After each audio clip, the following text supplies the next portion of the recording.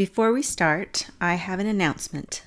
My next book of poetry, Out of the Dust, is now available for purchase from Amazon.com.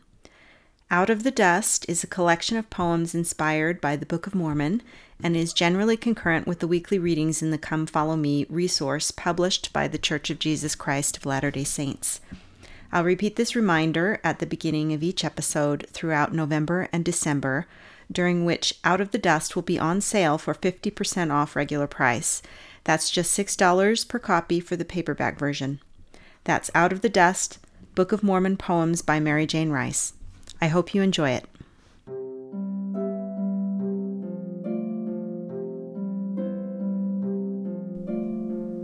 Welcome to Follow, a Latter-day Saint scripture poetry podcast.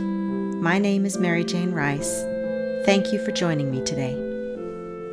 The reading this week is 1st and 2nd Peter. The poem I'm sharing today was inspired by Peter's counsel to beware false prophets and teachers, as recorded in 2 Peter chapter 2, verse 17. If you'd like to read along, you can find this poem on my website at maryjanerice.com. Let's begin. Refining. In the last days you will find wells without water, but not empty. They bubble over oily darkness, fuel for all-consuming inward fires. Don't fill your lamps from them. Don't touch match to that slick of pollution. Let Christ burn you clean. He will take you from ashes, pure and ready to pour. The scripture that inspired this poem is taken from one of Peter's epistles, where he describes false teachers among the saints who will arise in the future. He says of them, "These are wells without water, clouds that are carried with a tempest, to whom the mist of darkness is reserved forever." I think Peter meant to say that they are like dry wells, unable to support life because they don't have the figurative water that a well is supposed to provide. A good teacher will direct followers to Christ, who can provide them with living water. A false teacher will direct followers to their own ends, to do things that bring spiritual sickness and even death. When I wrote this poem, I tried to think of wells without water in a different context. Nowadays, we drill wells to find oil that provides us with fuel and electricity. Crude oil, however, is a very different substance than water to explore metaphorically. Water evokes images of cleanliness, pureness, relief from thirst. It causes things to grow. Whereas crude oil evokes images of pollution and fire, hazard, and filthiness.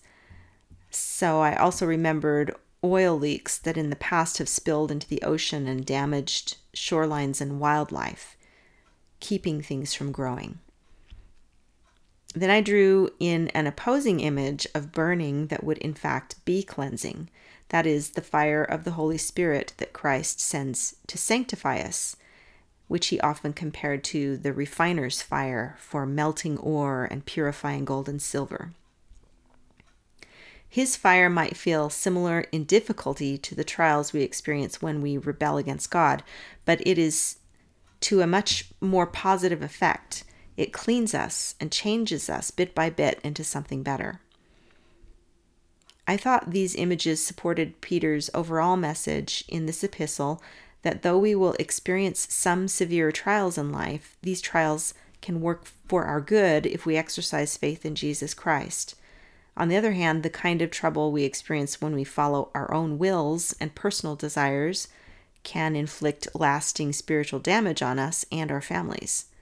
As my mom used to say, if you think living the gospel is hard, try not living the gospel.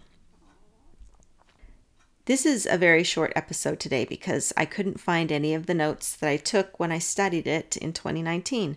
So I'm making a plug for consistent record keeping and a good filing system. They will make your life easier. Now I'll read the poem for you again. Refining. In the last days, you will find wells without water, but not empty. They bubble over oily darkness, fuel for all-consuming inward fires. Don't fill your lamps from them. Don't touch match to that slick of pollution. Let Christ burn you clean. He will take you from ashes, pure and ready to pour. That's all for today. You can find more of my poetry at facebook.com/Latter-day Saint Poetry or visit maryjanerice.com. That's MERRIJANE rice.com. My contact information is in the show notes. Thank you for listening. May your time spent in the scriptures this week be rewarding.